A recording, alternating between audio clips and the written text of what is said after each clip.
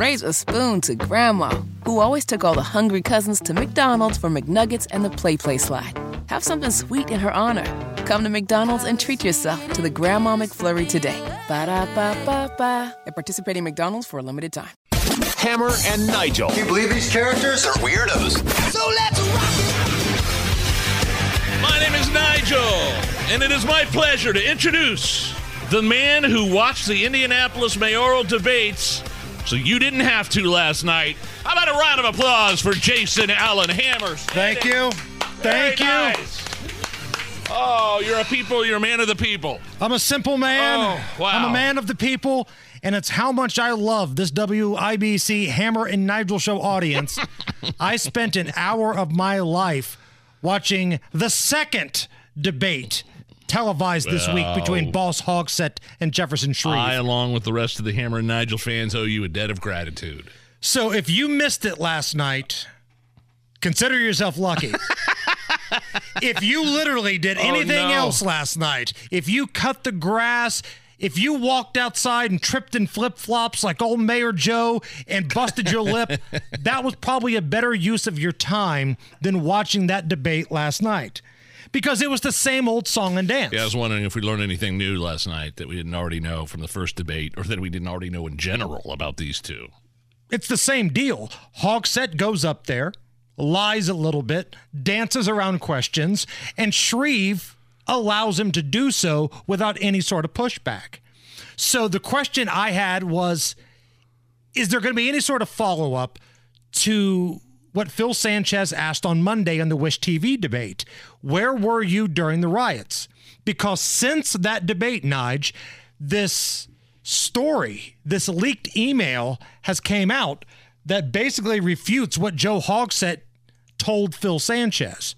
There was a story from Importantville, which is a Substack that people can subscribe to, that says that fact-finding commission that Joe Hogsett was so proud of and was talking to Phil Sanchez about on Wish TV's debate on Monday, well, there's a leaked email that says Joe Hogsett might have been bending the truth a little bit during that debate. Yeah, Debbie Daniels, appointed by Hogsett to conduct an independent review of the public safety response to the riots in May of 2020, wrote it in an email that I don't think she wanted out.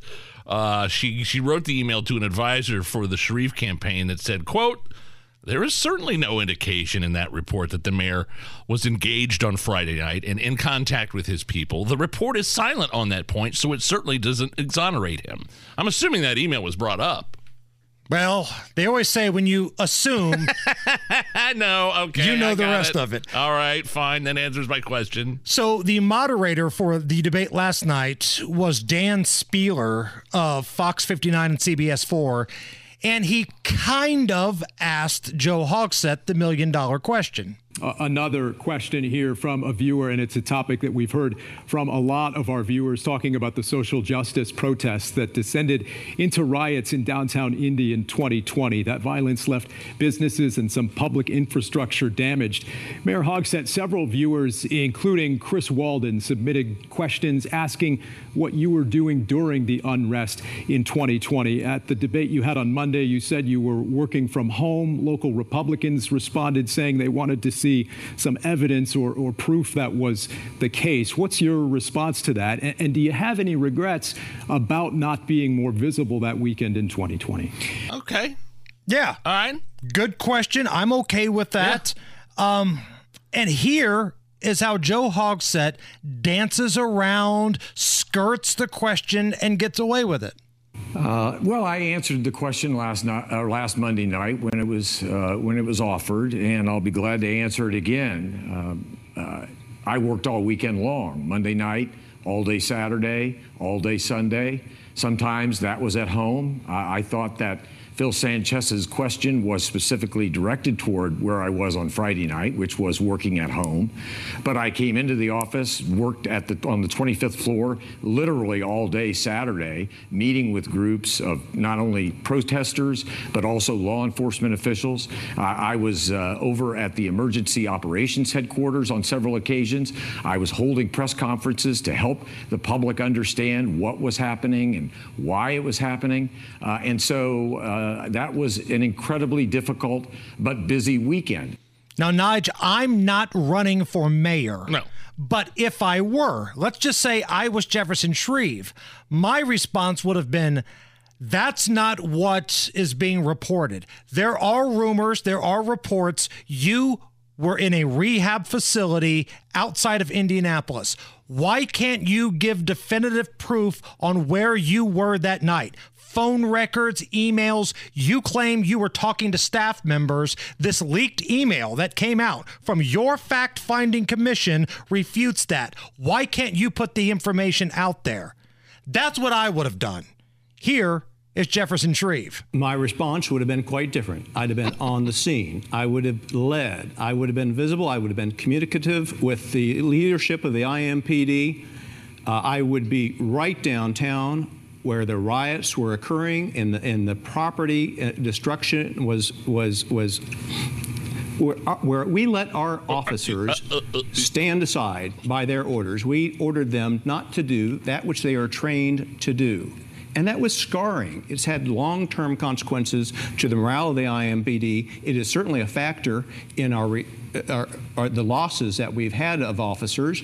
And do I just buy into that notion that I'm going to work from home in an incident like that? Mayor Shreve would be on the scene right downtown in the Mile Square. Well, at least I think that's the first time I've heard anybody bring up that the officers were told to, let them march or whatever, stand down or however it was put. Right. And I'm glad you bring that up. Yeah. Because that is kind of what got Joe Hogsett's panties in a twist when they had the time to follow up with each other. Jefferson, you obviously weren't listening to what I was saying. I was not working from home the entire weekend. In fact, most of the weekend, I was on the 25th floor. I was meeting with law enforcement officials. And frankly, that's exactly what a mayor can and should do. And that's exactly what I did. It's important to underscore as well, no one was ever ordered to stand aside. That simply did not happen. Were orders given to stand back and give the protesters some room? I believe they were, and I think it, for the time being, helped the situation. Oh, okay. Really? So that's so much better. So orders were not given to stand aside. The orders were to stand back. And did you catch that at the end? I believe those were the orders given. You're the mayor. You were allegedly calling the shots.